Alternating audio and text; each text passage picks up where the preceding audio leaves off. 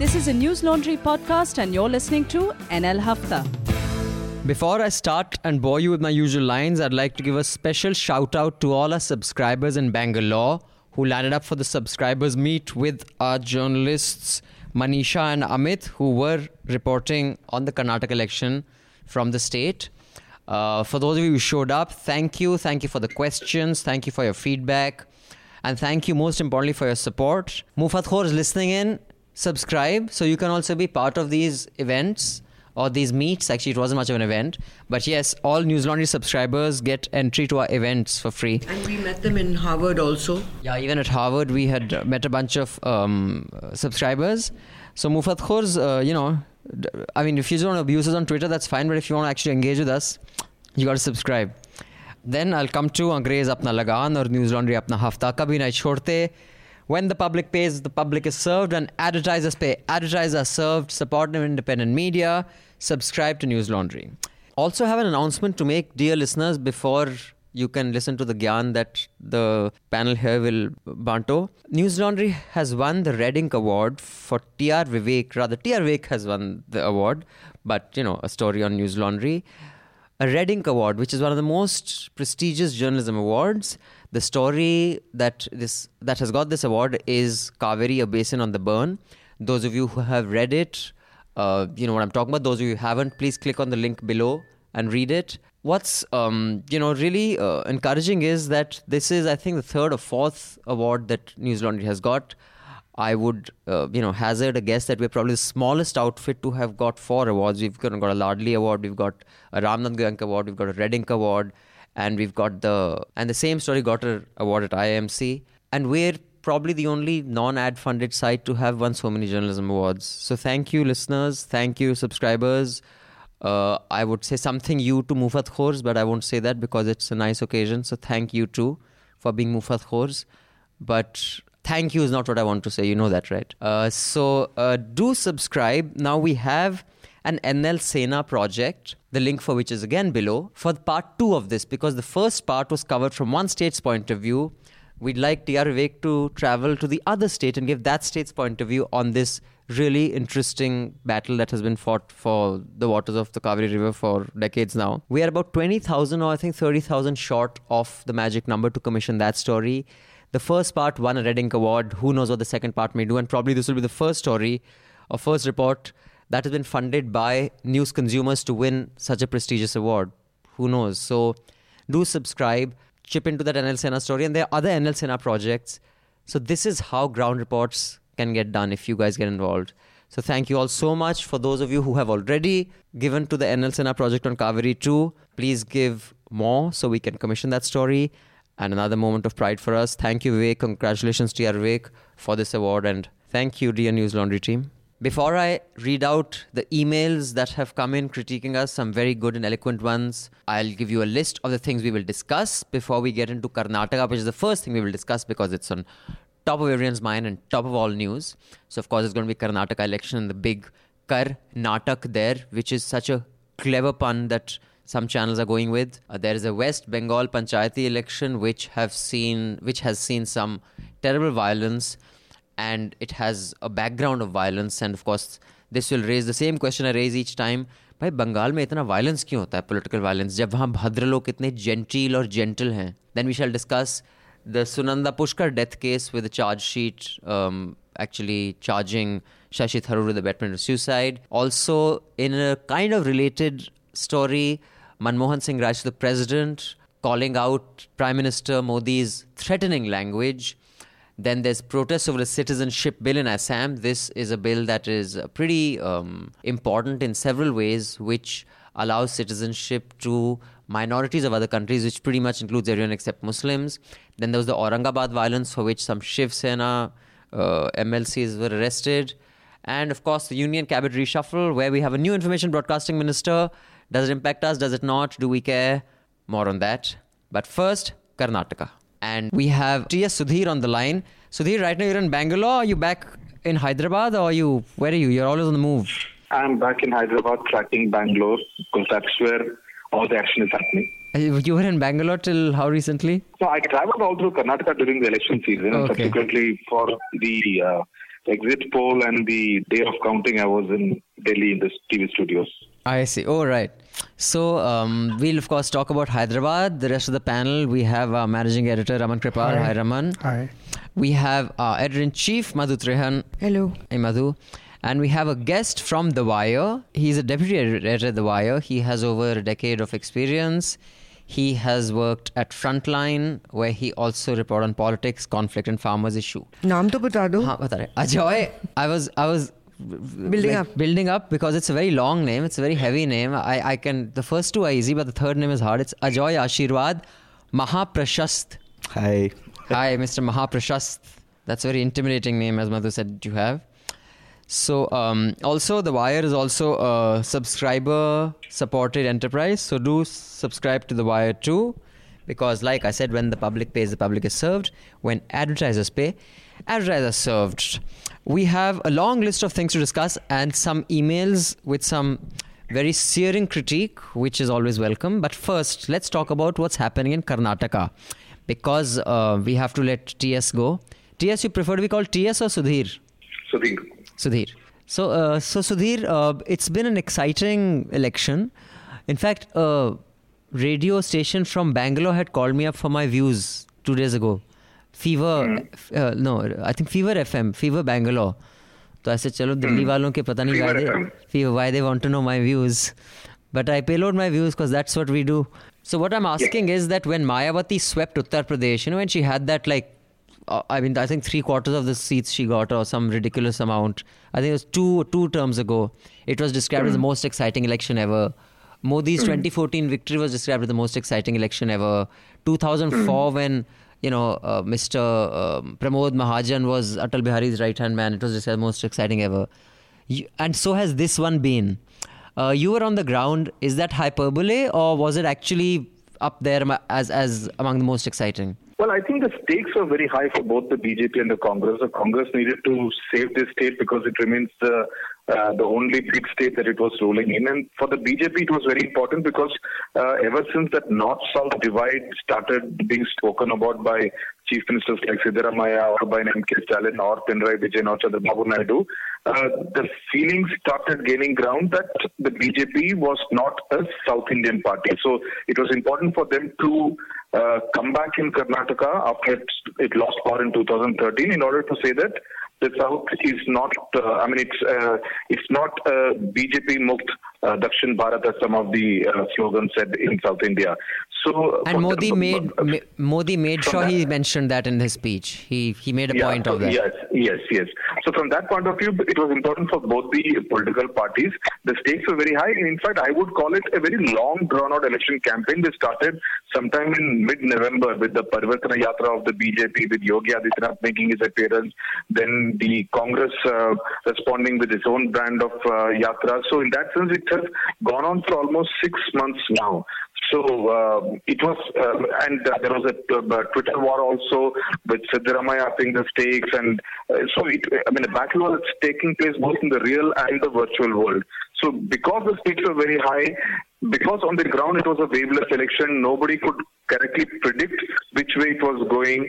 I think that made it for an exciting election, and the fact that the BJP was seen as winning and then it kind of shrunk and stopped at 104 and making it a hung verdict ensured that, the drama in Karnataka just kind of goes on for some more time. Right. Also, there was, I think, a CMS report, the Center for Media Studies, that this has been amongst the most expensive elections in a while, the amount of money that was spent. I'm not sure which report that is, but it's a report that's been done by some media institute. What happened later, I know social media is not a good indicator for sensible debate, but it's been quoted on mainstream media that the kind of horse trading one is seeing, this doesn't happen here. I mean, as if it's a uniquely North Indian phenomena. Is this being too much being made of something that is quite routine? But I mean, of course, the only tragic thing is that even news anchors are looking at it as a normal thing to do without any condemnation. But yeah, will this be frowned upon in any unusual in Karnataka as if the Bellari brothers are from Punjab or something. See, Karnataka has seen hung verdicts before. In 2004, it was not a clear verdict. In 2008, the BJP came to 110, which is just 3 short of a clear majority. But technically, it was still a minority government per se. And again, now in 2013 was a clear verdict. 2018, again, the Karnataka has given an unclear verdict. So, in terms of making up coalition governments or kind of indulging in horse trading has been part of Karnataka's political theatre for a good part of the last 2 decades.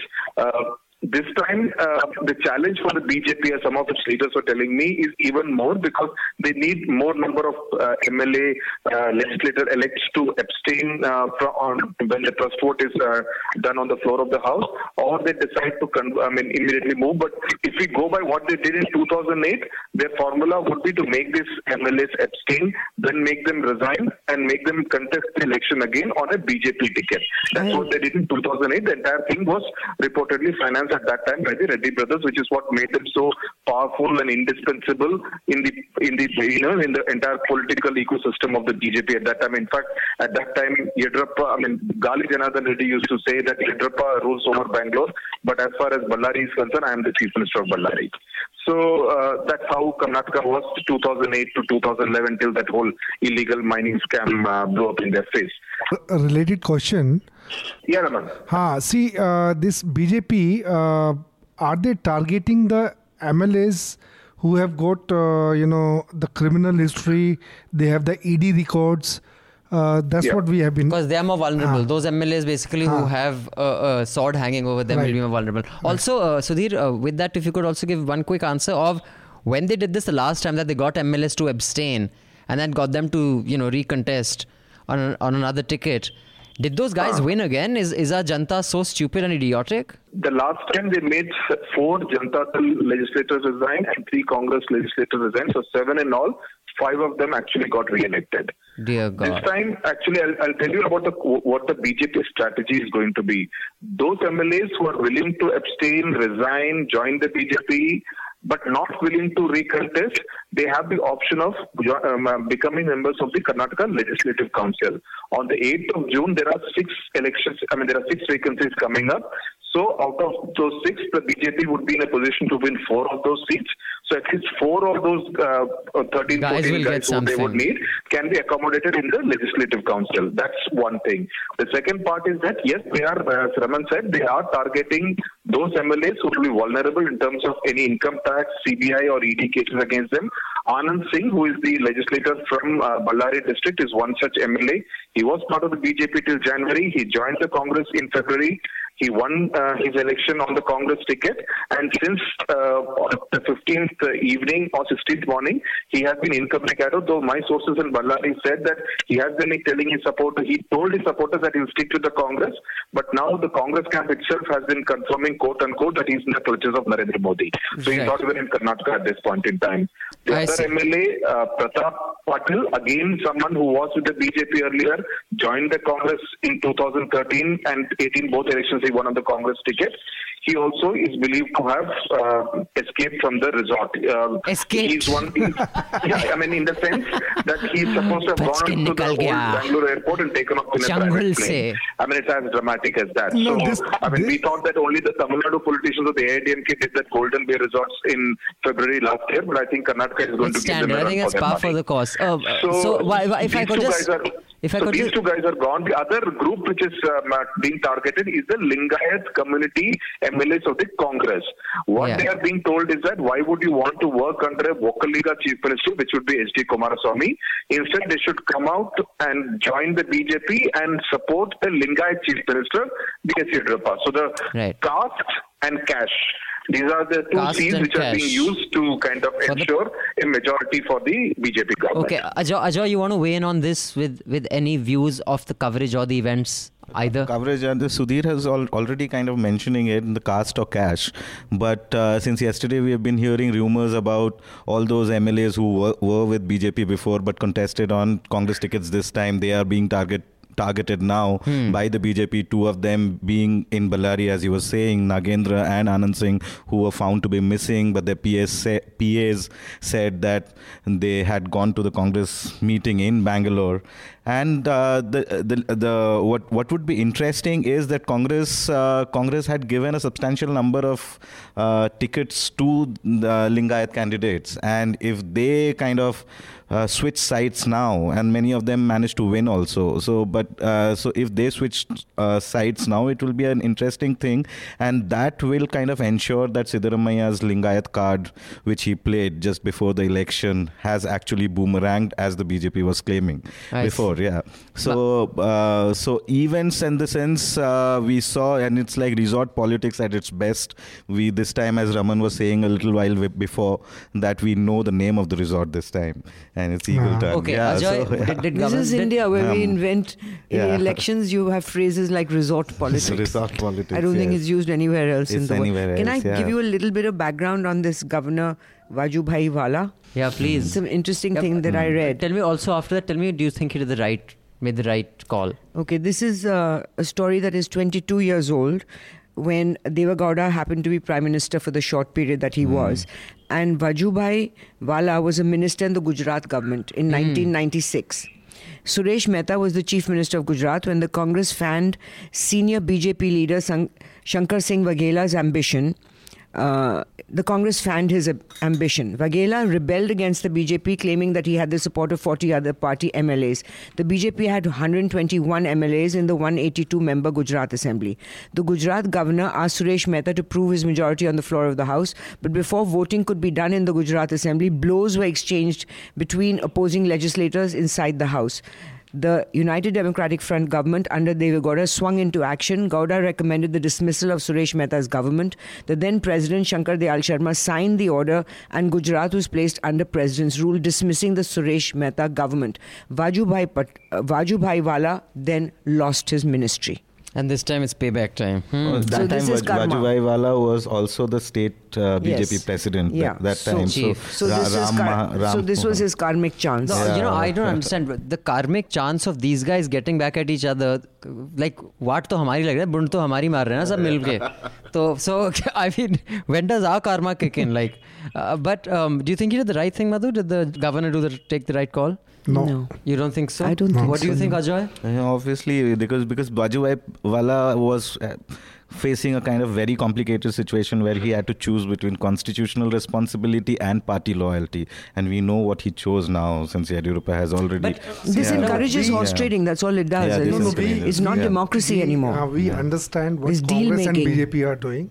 They will do that. If the Congress is also trying to be opportunist, BJP is doing the same thing. So this is expected from the political parties now. No ethics. But when it comes to governor, he is really encouraging horse trading. Yeah. Well, By inviting the Bharatiya Janata Party. No, my Which question got is 104 but votes. one is that you're supposed to invite the largest single party. That is what the BJP says. But if it has the numbers to get majority of the house, it's largest single party and its allies, or and whoever supports it.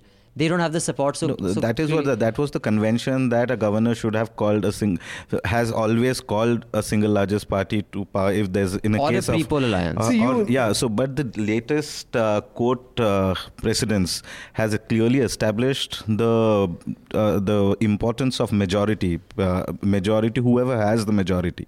So you'll find Soli Saurabh saying that a governor should call a single largest party, and then if that government is not able to prove its majority on the full floor of the house, then the governor should go for the nearest possible option. But we saw in Goa, Manipur, and in Meghalaya how the BJP breached this convention, and accordingly there were so many court cases. Supreme Court ruled in Goa justifying the governor's decision that a post-poll alliance when the governor called the post-poll alliance to form the government, that is absolutely right. The same case should have been applicable to the Karnataka situation also. You had the letters of support, as the Congress and JDS claims, of having 116 MLAs in their support, and on the other hand, there was BJP with 104 MLAs, and only even if we in a situation where they get the support of 2 other MLAs, so even that makes it 106, which is nowhere close to 113, the halfway mark. So in that situation, governor, going by the recent court cases and Congress is claiming Rameshwar Prasad case in 2006, which also clearly establishes that a post-poll alliance, if it has the numbers and has presented those numbers to the governor in writing, they should be called first, because as Madhu said, this kind of situation only encourages horse trading, and one of the primary roles of a governor is to prevent horse trading. But that clearly has but the one part that I think we should also discuss is the kind of headline that Indian Express gave, and this happened while you were asleep, right? Which is the 1:30 a.m. drama at the Supreme Court. And I think it's to be noted that the 3-judge bench appointed by Chief Justice Deepak Mishra was Sikri, Kabode and Ashok Bhushan. Sikri known to be sensitive to the centre's needs. Goes back to what the 4 judges have said that these benches are being cherry picked for the kind of judgment they need. Sure. So, this is really depressing that in every area of the pillars of a democracy, whether it's Republic, the media, Times, the judiciary, Times Now, whatever, you've got that. You've got the judiciary, the educational institutions. What's left? We are. News Laundry is left. You can subscribe to us and make us stronger. But I just like to remind everyone of Sabte Razi. Do you remember the Jharkhand Syed Sabte Razi? I'll just refresh everyone's memory.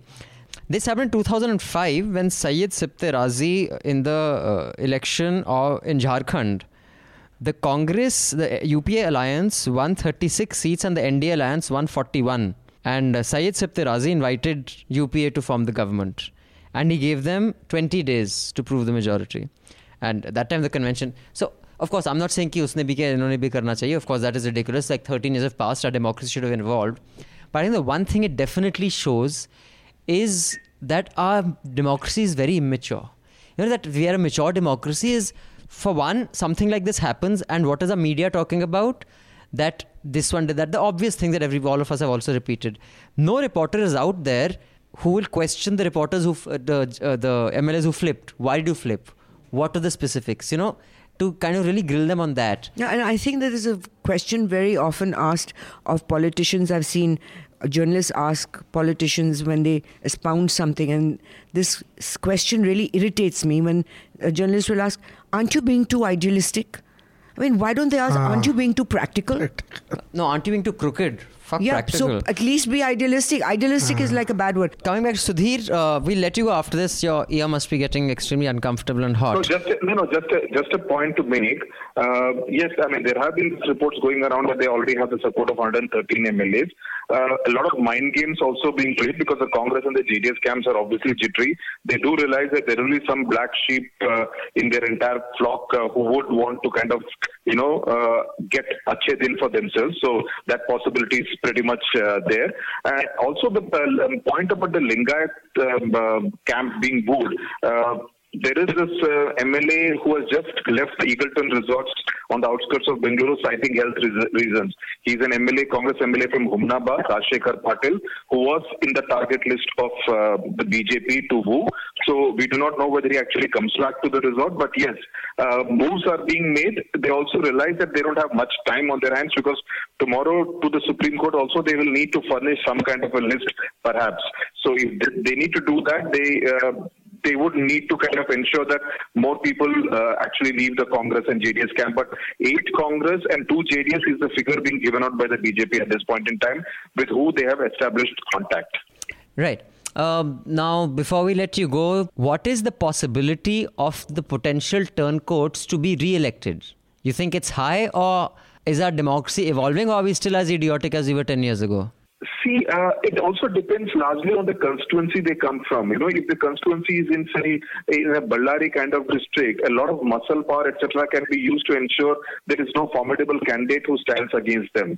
So, these are all very strange and difficult constituencies to kind of fight elections from. And the kind of money power and muscle power that has been on display in Karnataka makes it a rather, sad place that Karnataka is kind of degenerating into. Sudhir, what is muscle power? Is it like Om Prakash Chautala style that you vote for us or we'll break everyone's heads? The booth capturing, because you can't do that. How does one use muscle power to swing an election? It's essentially intimidation where you will not be allowed to contest in the first place. Your election apparatus will be affected, and that's what happens in Ballari. In fact, when I was touring Ballari, one of the constant voices from the people on the ground was that while we had economic prosperity when the Reddy brothers were at their peak, when there was a mining boom from Ballari, etc., and after the entire cases came, the town was like another small town where nothing much was happening. We still wouldn't want all the muscle power of the Reddys to come back into Ballari all over again, because they would actually control the entire economy of the district and Ballari city. They don't want that to come again. So that's the kind of an atmosphere of terror that was there in those years a decade ago, and people don't want it to return. So that's what is going to be the biggest danger. In fact, if someone like Sriramalu had won even in a Badami in Bagalkot district in Mumbai, Karnataka region, the message that we should have sent is actually much more dangerous, because it would have made people believe that corruption is kind of okay, not just in a Ballari district, but also in a Bagalkot district in an entirely different region. But you're saying right now, that's not the message that's going out? Right now, the message is that corruption is not okay? Well, luckily enough, if I may use the phrase, not too many of the Ballari brothers candidates have won from Ballari district. Only his two brothers and Sriramalu have won. His uncle, his nephew, etc., lost the election. So their influence may be limited. Also, Gali Janardhan Reddy has CBI cases against him, so he would want them to be watered down. So he may not flex his muscles as he used to do a decade ago. But nevertheless, if Sriramalu with support of Gali Janardhan Reddy manages to swing the numbers for B.S. Yediyurappa will be, grateful to Sriramalu for having saved his government. So their influence will definitely be there, looming large over this BJP government in Bengaluru. So do not rule that out at all. All right. Thanks, Sudhir. Thank you for joining us. Thank you. Hopefully see you when you're in Delhi. Until then, great job. So, if I may come in on the question of whether these candidates who could be possible turncoats, whether they have a chance of getting re-elected. So, I was in Karnataka for 2 weeks, and it's not just a Karnataka specific phenomenon, but the kind of debates that we have are already there in Delhi, like the national versus regional subnationalism of Siddaramaiah. But if you go on the ground, there are candidates who can win on any party ticket. So because they enjoy not just a muscle power, but they really enjoy, they've built patronage networks in their constituency for more than 20-30 years. So you have in for example, if you you go to Belgaum, you will find Jarkioli brothers, Ramesh Jarkioli and Satish Jarkioli of the Congress who have sugar mills there, and they could win in any ticket. So like Mukhtar Ansari or like Raja Bhaiya. Or Raja they can't Bhaiya. lose So in their you area. have these people who can win on any tickets, and also because they enjoy those local patronage networks, and people, as Sudhir was also pointing it out, that at the time this mining, what we understand as mining scam, the people of Ballari saw it as a mining boom when they had better employment facilities or opportunities, and even if they were menial, they had some kind of way to get by in Ballari, and right now nothing of that sort is happening, and that's probably is kind of a reality, but what is more worrying is even our political class doesn't seem to bother about democratic values. Why should they? They should. Yeah, They'll be the least bothered. The national leadership of BJP or say Congress, they don't seem to bother about these values at all. So, and that's the even if democracy has been decimated. I mean, and it's like a football. Everybody is playing.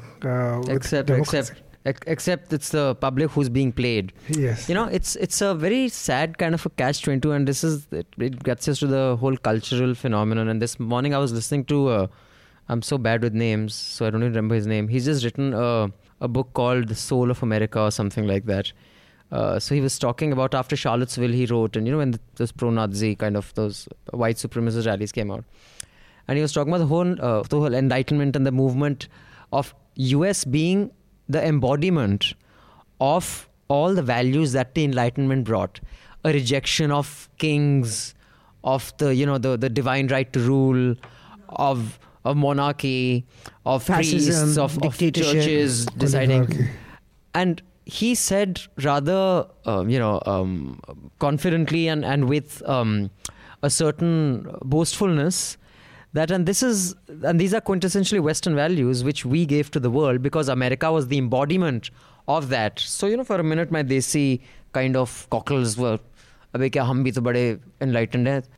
We invented internet 1,000 years ago. We invented zero. No, of course, but then, I said, okay, let me think about what he's saying. He's right here. I mean, till today, what Sudhir was saying, that people who will win an election on any ticket, I mean, today you walk out, not only will people dive to your feet depending on where they stand in the social or the economic hierarchy. Is Sudhir still there? People, no. Okay. But people will actually, perpetuate that. Like if you go to Rajasthan, these 22, 24-year-old Yuvraj and Tuvraj and Puvraj or whatever, they walk into the village outside the palaces and the 80-year-old like men... royalties, they behave as if Indira Gandhi never wiped out the privy purses or their red, car, what do you call them? The car numbers. The number plates. They used to have special number plates so that they could not be challaned anywhere. They had all these royal privileges. But when you go to these areas, they're treated like royalty. The customs are the same.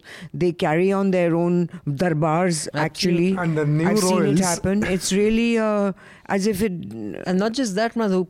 MPs who are sitting in parliament making laws, when their children get married, the cards that go out, and I'm sure you receive them, have Yuvraj so-and-so's getting married and to, Kumari, nahi jo bhi kehte hain. No, and also in addressing them, how they're addressed, wherever they are. Hukum and all that. All that's still there. So it's just like everything else. We have laws against child marriage. We have laws against discrimination against caste. But in ground reality is that until you have a psychological massive change, it's not going to take place. No, the system has invented new royals also, like Raja Bhaiya. If you go to his place, Or Reddy Brothers. Reddy Brothers. Or So they are also, revered just like... who are these Bahubali netas that we often talk about? They are like small-time Robin Hood. They are Robin Hood figures in their own constituencies. They break the rule of law and easily, and yet enjoy some sort of their caste-based support. But in speaking UP about for America, example, please finish. In UP, for example, you'll find people talking about अच्छा वो तो हमारी शादी में भी आए, हमारी बेटी की शादी में आए, 50,000 रुपए भी दिए. These things I think matter a lot. Madhu, you were saying? I was saying, speaking about America, since you brought up this subject about their inventing freedom of speech and democracy and everything, in the last 10 days, there have been a spate of reports of white people calling the cops on black people. Yeah. So, for Including example, that university in Harvard or Yale, Yale, a black young woman was in their library common room, and since she'd been working all night on her dissertation, she was resting on the sofa, and a white student called the cops. Called 911, Called 911. Then today I read saw a story on video where a white woman was calling the cops on two black men who were barbecuing in the lake in Oakland, next to the lake, which is perfectly legal. They're designated areas. But she was calling the cops, saying that they have a charcoal grill on. And of of course, that. the Starbucks case. The Starbucks case. Then there's another one where a black guy, he's inspecting a house in which he belongs to a business that buys houses, they renovate them, and then they sell them. So he'd come to inspect the house on behalf of his company. And the neighbor called the cops on him that there's a break-in happening because he's black. Then there's two girls who had been staying in a house and were now about to catch a plane, and they started bringing their luggage out. The neighbors called the cops saying there's a robbery going on next door. So black people moving stuff means that they're stealing things.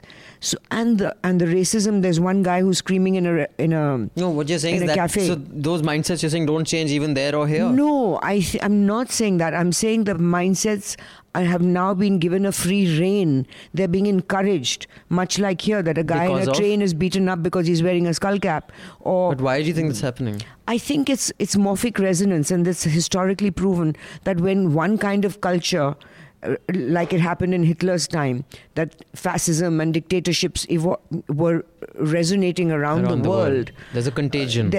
Yes. And I think what is happening in America is happening in India. It's happening in Europe, in fact. Turkey. So the other is being targeted. Philippines. So on that, so that's a good time to read this letter by Prateek. Madhu, this is, I think, specifically addressed to you. He's going to kill me. No, this is actually very polite. The one that kills me, but that'll come later. Hello, Hafta team. I've been a subscriber for almost a year. Hafta, Constitution, Nuisance and Reporters Without Orders are what keeps me hooked. I love Abhinandan's trademark lines promoting news laundry. That said, I'll jump right into my main criticism. Since you like those lines, I'll just say them once again. Please subscribe to News Laundry and help keep media free. Because unless you pay, I mean, everything that the mics we are recording in and the place where we are, the rent, everything is not free. इसका सब पैसा लगता है और पेड़ पे तो उगता नहीं और ना हम सरकारी ऐड लेते हैं ना हम किसी कॉर्पोरेशन के ऐड लेते हैं तो you are our only support. So Prateek goes on to say, the extreme levels of USA love by Madhu needs to be pointed out. Since last December, Madhu has brought up some USA stories in every single Hafta that she has been part of. If her parts of Hafta were to be isolated, one would think this is an Indo-US podcast and not an Indian one. A comment of hers from a few weeks ago perfectly sums up my point. Abhinandan was talking about his contempt for the Indian police force. Madhu responded by saying that the situation is the same all around the world and then went on to talk about the USA. Again, I did it today, just now. You did it right. I've said, because of course the entire world is just India and USA. The fact is that as a whole, cops in the developed world minus USA are great at their job. Seems irrelevant to the conversation. The list goes on. For way too many stories, Madhu has to reply about some US incident or the other. I'll give a few more examples. Topic: Farmers March. Madhu response: Anti-NRA March in USA.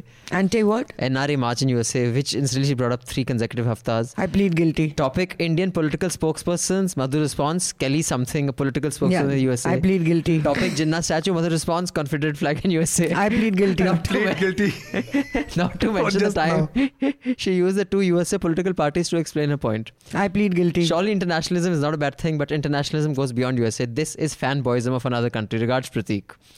And since Abhinandan will get a kick out of it, I thought I should mention that I'm a research mathematician by profession.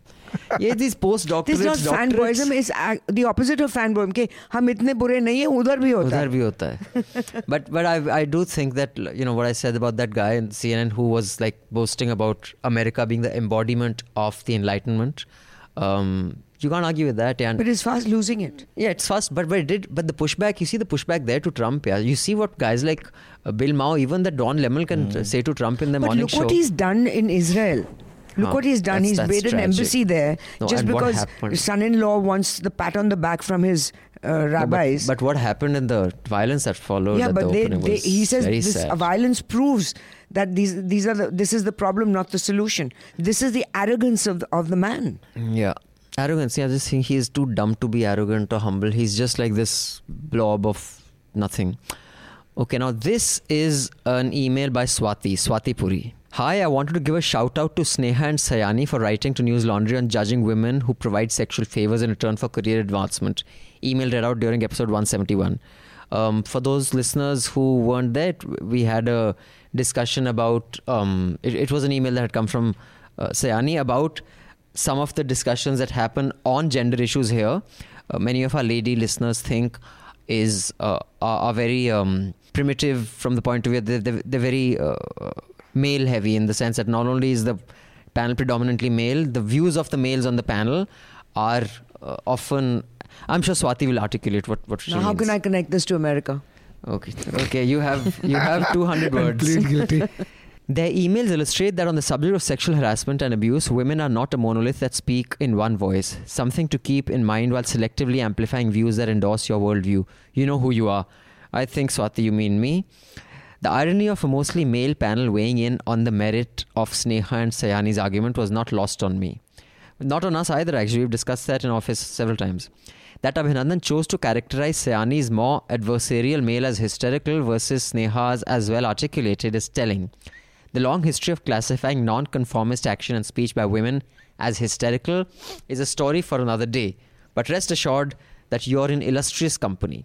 I shall summon my calmest indoor voice to say that the Hafta panel lacks credibility when it discusses gender. Over the past year, 51 episodes, out of an average of 5 speakers per panel, only 1.5 were women. This includes Madhu and Manisha. You've hosted 39 guests, of which only 5 have been women.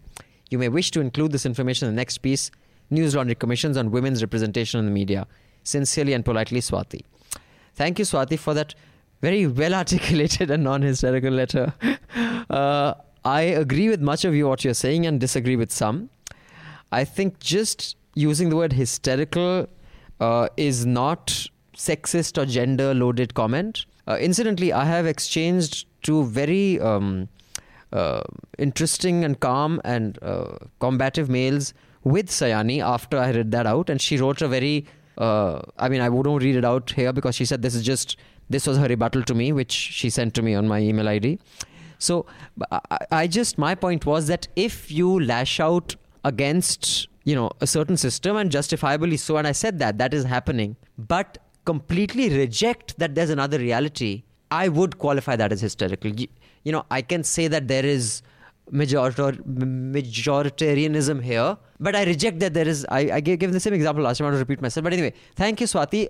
Now I don't think I had suggested this last time, Shubham. If we can just contact Swati and Sayani and have them on the Hafta next time. If they're in Delhi, maybe we can send a car and get them here. If not, they can join us on the phone. So Swati and Sayani, we're looking to try to get you on next Hafta. I think we should have a more women-heavy Hafta, you're right. But at the risk of sounding defensive and coming back with a punch, we had a subscribers meet in Bangalore. Manisha tweeted out a picture. They're all men. I don't know how many women are subscribers. When we had a subscriber meet in the USA, Madhu, there were 2 girls out of 15. So yeah, our subscribers tend to be kind of male heavy, man. Even like on my Twitter followers, the majority is male. I don't know why. That's because Twitter is male heavy. No woman who doesn't want to be abused will want to be on Twitter. So I can understand that. But I'm just saying you're right. It's not okay. It's a problem of the data is the same everywhere. But in our defense, I think Reporters Without Orders is female heavy. Am I right, Cherry? I wouldn't say that. Why? Aren't you more girls than guys on that? Just Nidhi and me. Nidhi and you and... Amit and Royan. It's a 50-50, okay. And then you join in. Once in a while. But I'm the host. We will bring in all the reporters from Patriot, all women. So, yeah, but we have to try to correct that. Thanks, Swati, for your mail. And Shubham will be getting in touch with you and Sayani to hopefully be in the next...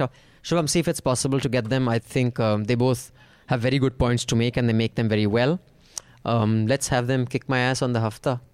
All right, moving on. Now coming to Bengal. Let me start with you because you are from the neighboring state. You're Odia, aren't you? Yes, I am, but I grew up in Bengal too. Yeah. So do you identify yourself more as a Bengali or as an Odia? I don't know who I identify myself with. I don't identify myself with any state as such or any ethnic group. Yeah. So I'm more of a Delhiite now than any other state. Yeah, my horrible family man. stays in Odisha now. I have friends in Bengal. I have friends all over. Are you more Chhena Poda or more Rasgulla? Unless you say Rasgulla. I'm more of Chhena Poda and Odia Rasgulla. So, would you say that Odisha's biggest contribution to the country has been Sambit Patra? Oh, why would I say that? Yeah, I think it's... I thought maybe you'd say that in case you fell on your head while coming here. There are many others, but that's the kind of culture we're talking about. That's Sambit Patra kind of represents the Odia face in Delhi. Yeah, perhaps, and not any of its food or its dance forms or so many number of diverse cultures that doesn't come out of Odisha at all. And what we have is Sambit Patra. I think he's very entertaining. Yeah, I think. Right. He was at point. Now he gets boring, I think, a little. Yeah, he's a bit... When he started out, I thought he was kind of different, aggressive, and now he has nothing to say. I found him funny. I always thought he was an idiot. He's fun. Once he recited a Punjabi poem also, remember? Yeah. No, but we are way past those fundamental what I find questions. is he's become too offensive. It's no longer funny. Sometimes it's like in Shakespeare colony, there used to be the village idiot or, who makes you laugh. Now the kind of things he says Mia Mullah, whatever, you know. Cut Mullah. Cut Mullah. Tumse hum aarti kar. So now he's not funny. He's just disgusting, gross. He calls a Muslim gross. panelist as a Cut Mullah. So and that's absurd. Not just absurd, that's abusive. He should be sued for that. So anyway, so I think he's no longer funny. He's just a very vile man. But that's creepy. Coming to Bengal, the West Bengal Panchayat election happened, and there was 72% voter turnout. The uncontested seats are apparently the highest this time, and the accusation is that this is because of the intimidation. No one has the guts to contest. In fact, the exact number is... And mostly are contested by TMC. Yeah, but there's no two opinions about that. So 34.6% of the seats were uncontested. And that apparently is some sort of... That's the highest figure in Bengal Panchayat elections. But Bengal Panchayat elections started out much before India adopted the Panchayat system. 72nd 70 Bengal Panchayat elections started out in, I think, started in 78. Yes. And... just for our listeners, the Panchayati Raj Act made Panchayat election happen. It was the 72nd Amendment of the Constitution. In 1992 is when they started happening across the country. But Bengal has had them since 1978. Yeah, but it wasn't a 3-tier structure as was adopted in 1992. Right. So, but Panchayat elections are a phenomenon in Bengal, unlike any other state I have seen. So, so there's first that there's no two opinions about that. There's unprecedented violence in Panchayat elections this time. That's finished on May 14th. And 34.6, which is a huge figure, which kind of, if you convert it into, say, numbers, around 25 to 26,000 gram panchayats were contested, went to TMC without any opposition candidates. So the CPM and the BJP, they have been contesting it there in the Supreme Court, in the High Court, and the Supreme Court has passed strictures, and the High Court in Calcutta also talked about what the officials should be that the officials should be punished if they are not found to be doing their duties. But the problem is that there's a culture of political violence in Bengal is very, very deep rooted. We've discussed this in Hafta about I had asked that why is Bengal so violent when in the day-to-day life you don't encounter violence like you do in Delhi. But Madhu, if you could just weigh in on this, it's sad that Derek O'Brien, who in the beginning was seen as this, quiz master, educated man, coming in as a politician. He's doing the same thing Amit Shah is doing. Like Amit Shah is doing right now on what's happening at Andhra. He's saying, what about the emergency? Bloody hell, that 4 decades ago. If your mindset is the same of 1972, then it shows how pathetic you are, not how pathetic Indira Gandhi was. But the dude, Derek O'Brien, is doing the same thing. He's giving you lists of how many people died during the CPIM. Do you think that this whataboutery has just become the default setting of any and every, not just politician, but even journalist in our country? Yeah, but I think we're coming full circle on this. Just like I see, my feeling is that people, when they watch talk shows at night, screaming shows at night, there's always a representative of both parties, spokespersons, and they're predictable. I don't think they have any credibility anymore at all. So even the echo people want to hear, even they want to hear stuff that they agree with, even that is becoming boring. I think we've come full circle on that. Just like fake news, I think everything is coming to full circle. It's gone so low that people are now understanding that this is not the story. That what these people say is not the story. Okay, sorry. Or am I being overly optimistic? I don't know. I'll come to that. I want to hear what Raman sir has to say. What do you think? You think we are on the way up? We've hit rock bottom and now the only way is up? Or you think we can go further down in our political discourse in our country? No, I mean, we have hit the bottom already. You're talking in terms of Bengal? Just general political discourse. Political discourse. I mean, people have. I think if you actually really check the TRP, it's an investigative story because these guys, they give the wrong figures. The wrong data. We've done a story on people have stopped watching TV. Do you think people have stopped watching TV? The other day I met one bank manager, and she point blankly she told me that they have stopped and they don't let their children also watch it. And there are certain hotels, I don't want to mention the chain, but one of the largest hotel chains in India, who also have hotels, they do not carry Republic as a statement. They will not carry Republic. Okay. So there's overall, I think there's an overall environment being built where there's Because the legitimacy owner- to such kind. Yeah. The owner, old school type of owner, his sensibilities get damaged. So Really? he's just cancelled it across the board. Yeah, sorry, Ajay, you were saying? No, I was saying there's some sort of like there's an environment that is consciously being encouraged where there's political legitimacy to such whataboutery, fake news, political violence, where if one party does, the other party, if they resort to such violence, then they can also justify the same thing in the name of whataboutery. Yeah, and now that is what the TMC is doing right now in Bengal. I think, I don't think any of those things are new, that, one, what about you, what about you? Yeah. What I think is new is that news professionals are actually willing participants in that level of discourse. That, I think, is new. So I don't know if you've hit rock bottom, because when you see reporters laughing about, Navika Kumar did on Times Now, when Ram Madhav said, we have Amit Shah. Ha ha ha ha. Everyone knows what that means. And rather than her stiffening up and saying, what do you mean by that, Mr. Madhav? What are you suggesting? As the spokesperson of the BJP and as one of the leading lights and office holders of RSS, is that what you want to teach the viewers of this show?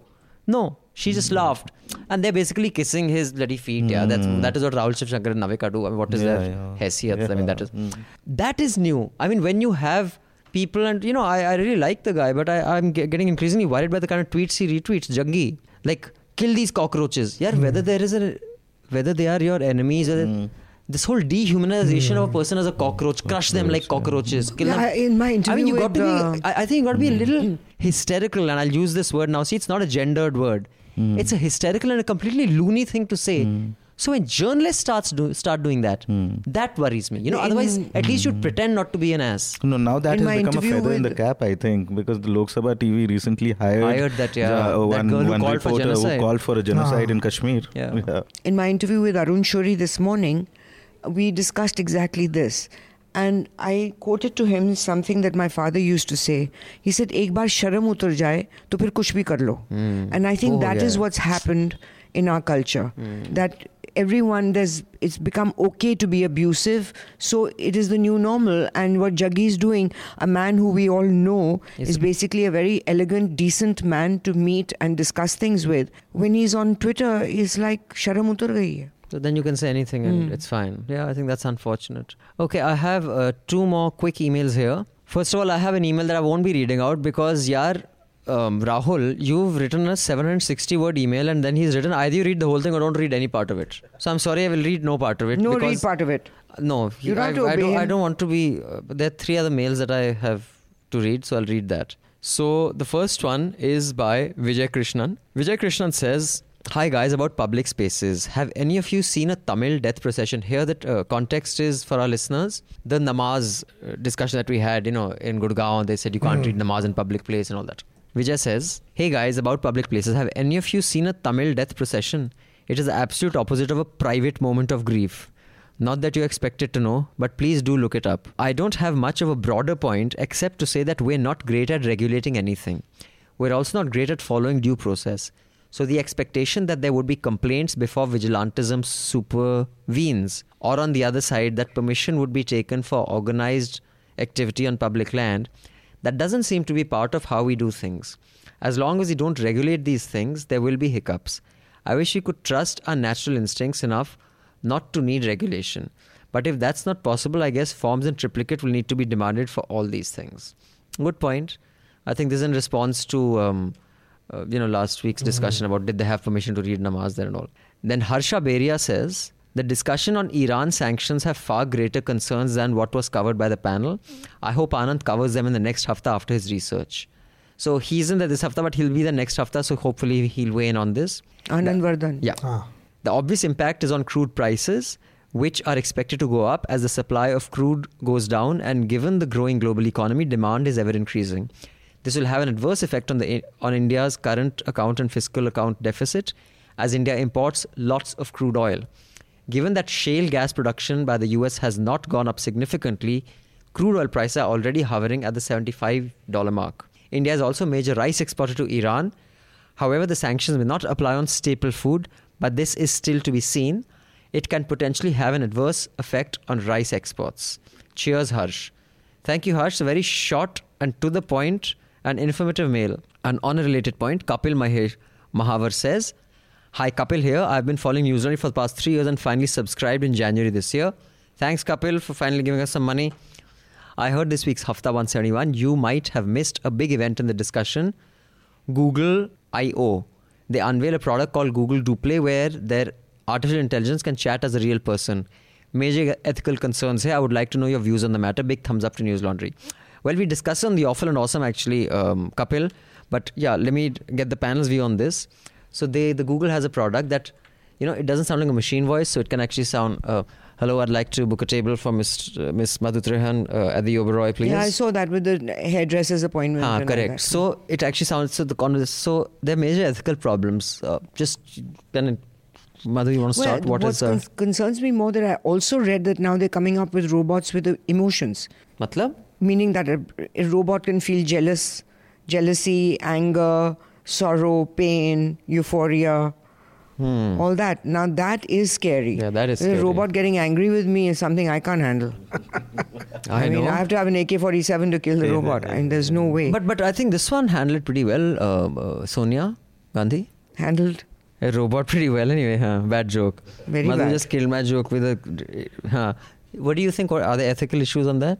I personally don't have a strong opinion on this, but as long as I feel that technology is not created to replace human labor but to assist human labor. That has already happened. Yeah, but to assist human labor, I find that these experiments world can be done is as long as the increasingly- emotion of labor's this. No, but it will inevitably replace the No, but human. I think that but there can be there is a new, cautionary thing for scientists, because scientists, like journalists, sometimes fall in love with the story, and even if the facts are refuting the story, they'll carry on with the story. Yeah. You fall in love with the story, and you're supposed to drop it when the facts contradict it. But many journalists don't. They fall in love. कि ये बड़ी अच्छी story होगी, तो चलने दो, even though it's factually incorrect. And that, I think, is an emotional reaction, that this story ko kaise bhi chalana. I think scientists also fall in love with the science of things, which is how the atom bomb was created, the Manhattan Project. They fell in love with the science of creating it, Dekho kya kar not sakte hain. understanding, not looking into the future of what are the consequences. And all the scientists afterwards regretted creating it. They went on record saying that, what did we do? Why did we do this? Because it was so destructive. The same thing in many scientific inventions and practice have proven that without discussing or evaluating the social impact of these things, for example, this, what is this selling of sperm called? Wiki donor. Whatever. Sperm donation. When that first when that first started in America, it was considered a great lucrative thing for young people to make money on the side, not realizing the future that 20 years down the line, the doorbell rings and the guy says, I'm your son. And then you have 20 sons or daughters lined up outside your house.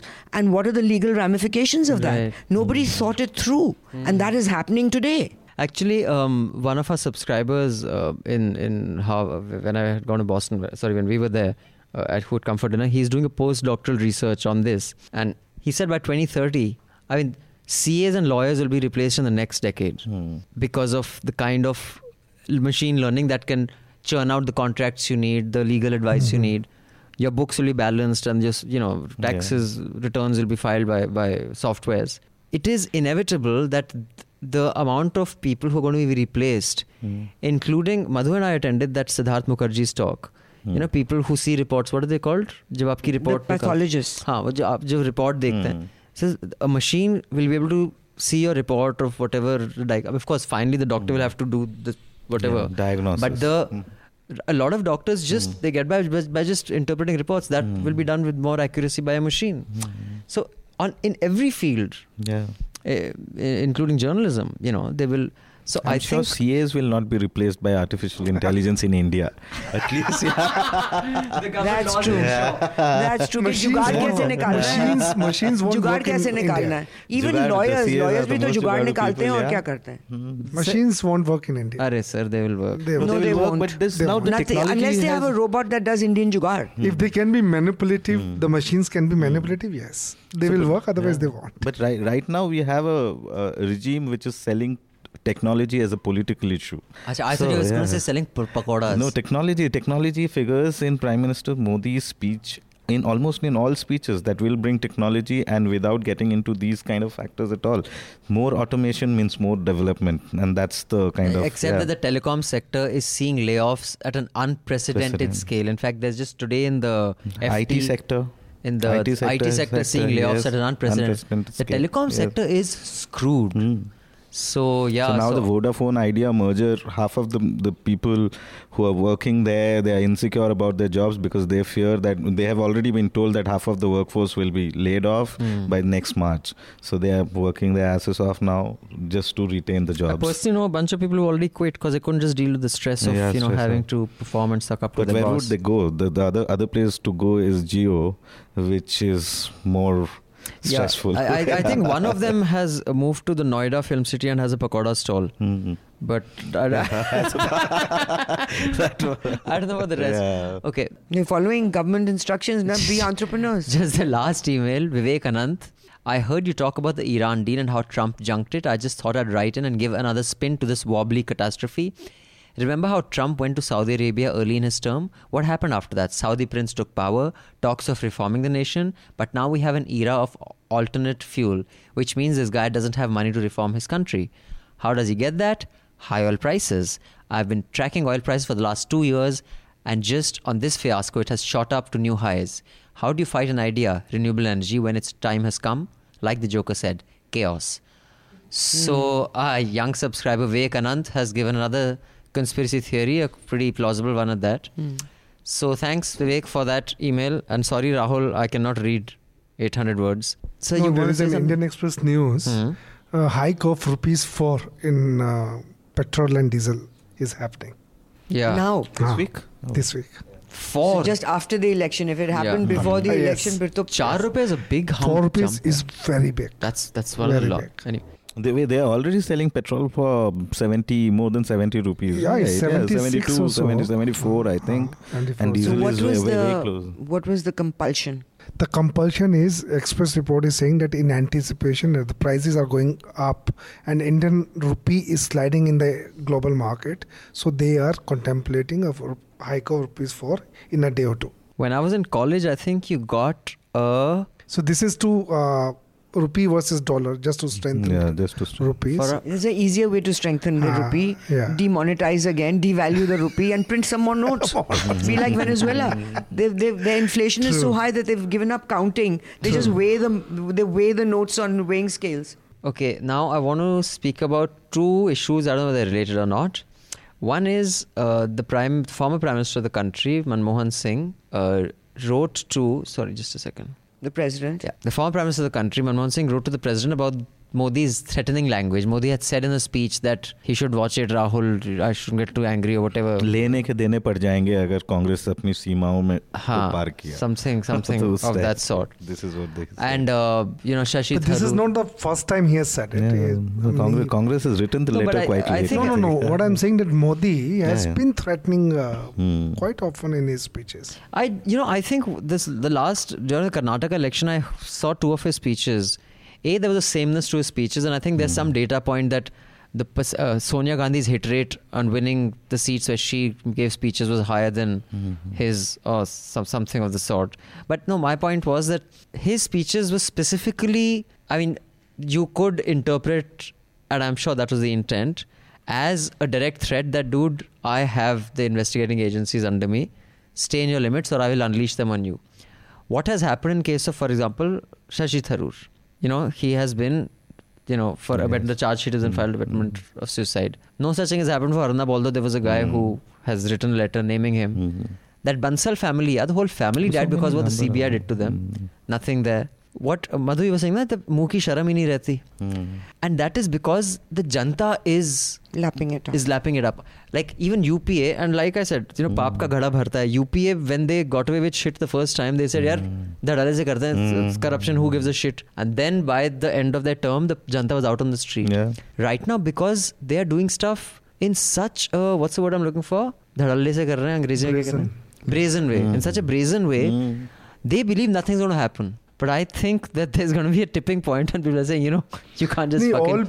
all parties in power, they use the machinery. They use ED, they use So CBI. brazenly. But yes, this government, the Modi government, is using it brazenly Against opposition. against opposition. And I think I was surprised to see the cracks in Amit Shah's campaigning, because Amit Shah is very meticulous. And the gaffes in translation were hilarious until the woman was just saying whatever she felt like. And he caught on that I'm not using words like this, so they changed her. And then he calls the wrong government his opposition, his own government, his own propped up ally, as corrupt. He said the opposite name.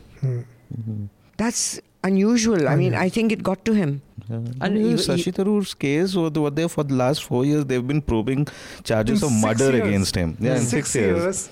From murder, it becomes Abetment to suicide, yeah. No, And that and on, yeah, so it's also crazy. what's happening to this one's, Arvind Kejriwal's brother-in-law's widow who's died. The contract was given to him during governor's rule, not when AAP was in power. No. And now they're, investigating him for corruption. It is so brazen. And it doesn't even make like a single headline. There's no news on it. I mean, nowhere. And it's shocking. And I don't think it's... Because even the facts of the case, that happened in his time.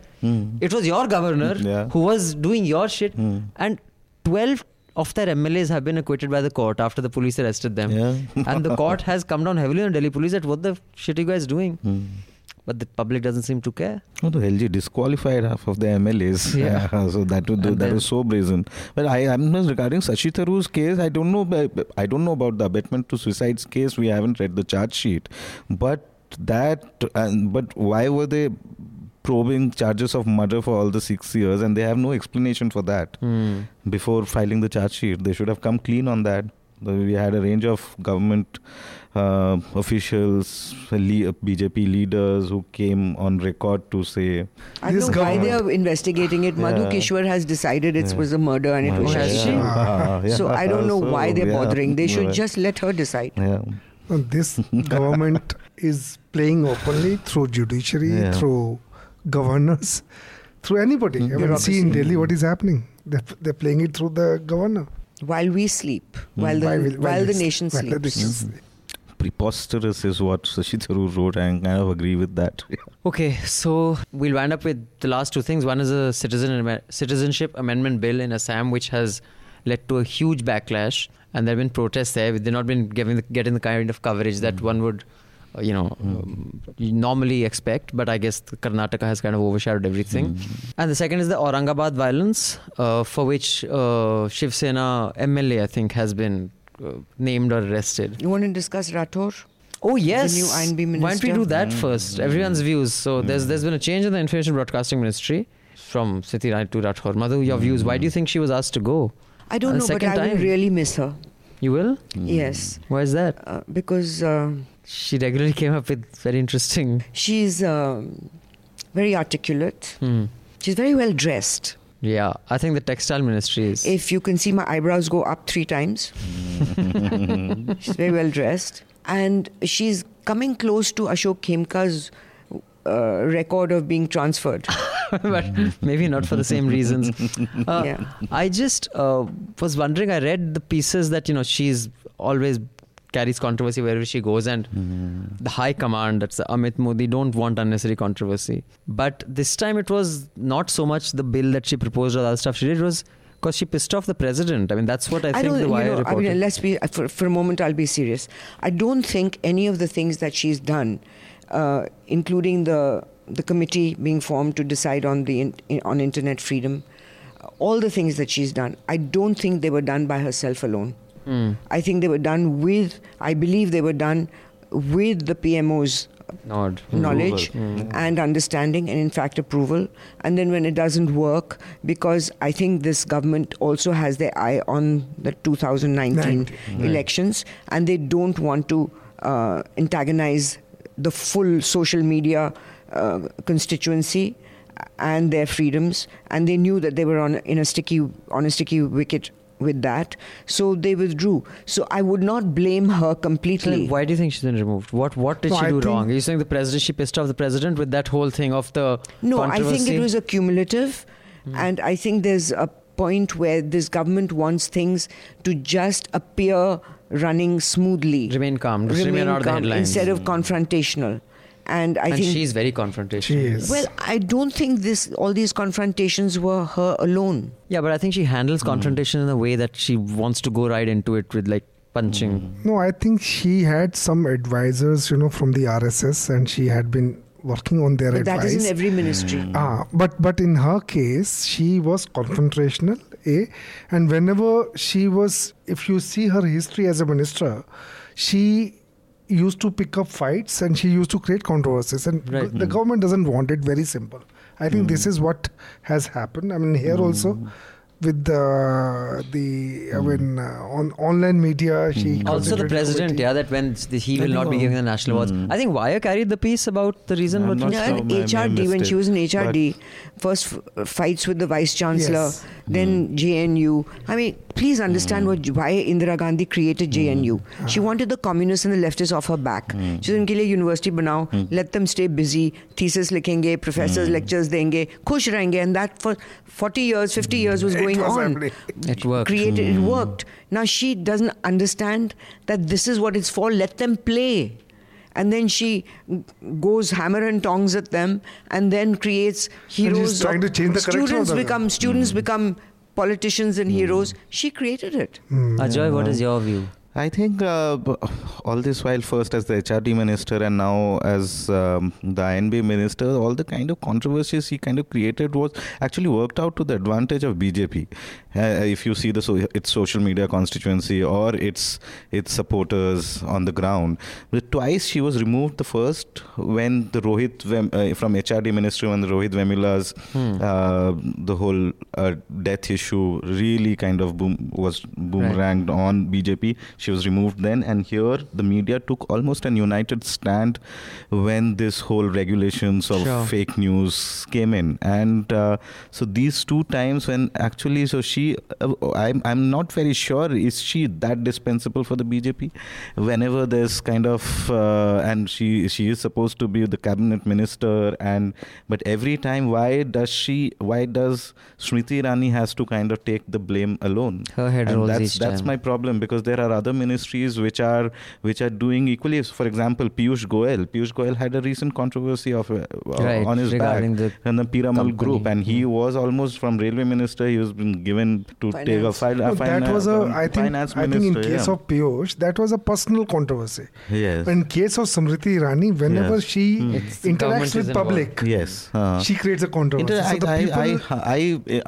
In fact, I think Smriti Irani is quite articulate. If you see in the bunch of ministers that they have, she's quite, and she obviously she responds to the constituency that BJP has and works out her way like that. She's articulate and she's arbitrary also. Yeah, also arbitrary. But who is not? In BJP's cabinet minister, you see Suresh. There's absolutely for me this cabinet reshuffle in all this last 4 or 5 years has been very, very arbitrary. Because why was Suresh Prabhu? He was known as a very good railway minister apparently, and he was removed from the charge. But he didn't do well. No, but BJP itself on social media, it advertised great performance by Suresh Prabhu. He was one of the working ministers like Nitin Gadkari. We did not hear about other ministries, but he was still removed. And there's absolutely no logic to why the cabinet reshuffles have happened over the last 4 years. But there could be a political reason. Smriti Irani has been relieved to actually go and consolidate Amethi. Correct. Maybe yes. So we don't know about it. Yes. Do an update as we speak. The News 18 television channel is saying that after BSY's order, Yediyurappa apparently gave an order that the resort where all the MLAs are staying, the security is to be withdrawn. So after the security is withdrawn, they are being moved to either Punjab or Kerala. What? Because every other Congress is state is there, na. This is shocking. It's a joke. This is like really low level. Yeah. And anyway, And we still haven't hit And the why, bottom. why has he chosen Abhi- Kerala and what? Punjab, because that is non-BJP governments, no? Otherwise, every state is BJP government. Security will do We what haven't hit the bottom. we haven't hit the bottom. So अभी it's, we haven't hit the अभी bottom. तो Yes, बहुत और बहुत exactly. नीचे Yeah. जाना है. बहुत कुछ बाकी है. So Abhi there's to this we- famous Arun Jaitley statement that Congress was using all these investigative agencies and they've become caged parrots. They are, I don't know what, they're caged. There's like solitary I think they're stuffed self-confinement. parrots. They've been killed and they're just they're putlas stuffed, lying yeah. there. I'm amazed at how this country and how, but yet somehow we normally move around. And They are not just caged. There's something more than that. I know the way CBI has been behaving or... anyway, on that note, I'd like everyone to give their recommendations for the week. So you want to start, Raman sir? You want to start, Yeah, Madhu? I'll plug our story by Samrat. This is the issue that we were supposed to discuss, but we didn't. Right. Citizenship. Citizens, yeah. So the in fact, draft bill which is even coming as we up. wind up, you can give us a bit on that. I have nothing to share, so maybe you and Ajay can just give us something on that. No, this is the draft bill that the government has come up, where they are offering citizenship to all religion, people of all religion, excepting Muslims, coming from countries like Bangladesh, Right. Pakistan. So Sikhs, and they are Muslims. reducing their if they have stayed here for 6 years. Earlier the stay was 11. So if you have stayed here for 6 years, then you can become the citizen. But Right. so this has evoked a lot of response, especially in the northeast. Right. The student Assam Gana Parishad. Parishad, they have come up protesting against this. It has two elements. One is Muslims have been included, so that excluded.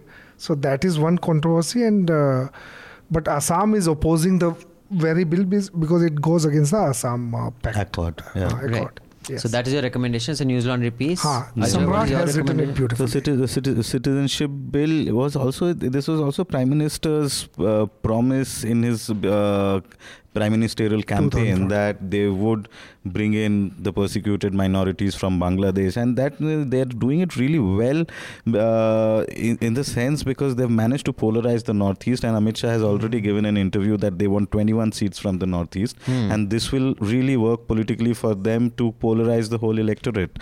And but the most important thing is that they may lose out on one of their allies, which is Ahom Gana Parishad, who has been at the forefront, which has been on the forefront of the agitations against the bill. But my recommendation would be in the context of Karnataka, which the Harish Khare's piece, the former Tribune's editor, he has written a very compelling piece for The Wire, which is called Karnataka, The Art of Stealing Mandates, where he has dealt with the record of the NDA government in how they have managed to subvert all the institutions to get to power. I think it's mandatory reading now. Okay, thank you. Madhu? My recommendation is Arun Shoury's book, Anita Gets Bail. I think every citizen who is either worried about India, concerned about India, or feels in some way responsible to India, we should read it, because it's also a guide on what we can do instead of just complaining and grumbling. And the second book, which was gifted to me, was a fascinating book called Factfully. And that's this data scientist who's created these databases and interesting graphics and everything, which refutes everybody's present vision of the world. And it basically says that we're really not as bad as you think you are. Okay, I would like to recommend a piece that was shared with me by my friends who are major bhakts. And like all bhakts, not all, but like many bhakts, like many NRIs, they are typical NRI bhakts, very well, all for civil liberties there, but back home, Salimaro, sabko, Hindu supremacy. But it's called Liberals, You're Not As Smart As You Think by Gerard Alexander. It's an opinion piece in the New York Times. I would recommend this piece for its sheer stupidity. And if you belong to the progressive liberal grouping and any slightly dim-witted person has sent this to you, to have such a glaring inconsistency in the point you're making and the piece you're writing, and this is a different level. It's Trump level self-awareness. I know I use that term very loosely, but this time I mean it. The piece argues that liberals, you're not as smart as you think, and you're basically very offensive because you group an entire lot of conservatives as bigots. Or if you don't agree with someone, they're all, racist. These words are thrown around. And the whole piece is arguing against the tendency of liberals to generalize, to paint people with one broad brush. And the whole piece does exactly that to liberals. So this Jared guy, when he was... conservatives do? When he was writing this, did someone say, sir, actually, the point you're making actually applies on your piece also? And then NYT published it. So obviously, filters are weak everywhere in the world. So on that note, we will leave you with this song. It is To India. I hope you have found your rock bottom, although I doubt you have. We haven't hit it. We haven't hit it yet. We shall bounce back. And do subscribe. Write in with your comments to contact@newslaundry.com. You can leave your abuse on my Twitter timeline. And do subscribe because we want more reporters to go out there and report. Thank you, Ajoy, for joining us. Thank you so Pleasure much. having It's been you. a pleasure. And also subscribe to Wire if you happen to like their reportage. Until next week, thank you, panel. Thank you. How low can you go? How low can you go? How low can you go? How low can you go?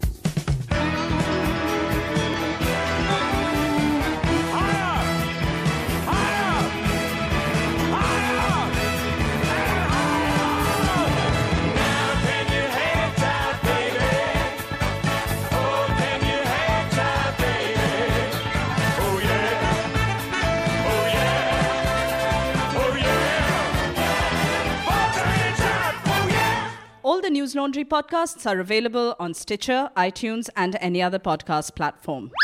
Please subscribe to News Laundry. Help us keep news independent. To catch all our podcasts on news, pop culture, current affairs, and sport, visit newslaundry.com. Follow us on Facebook, Twitter, and Instagram, and subscribe to our YouTube channel.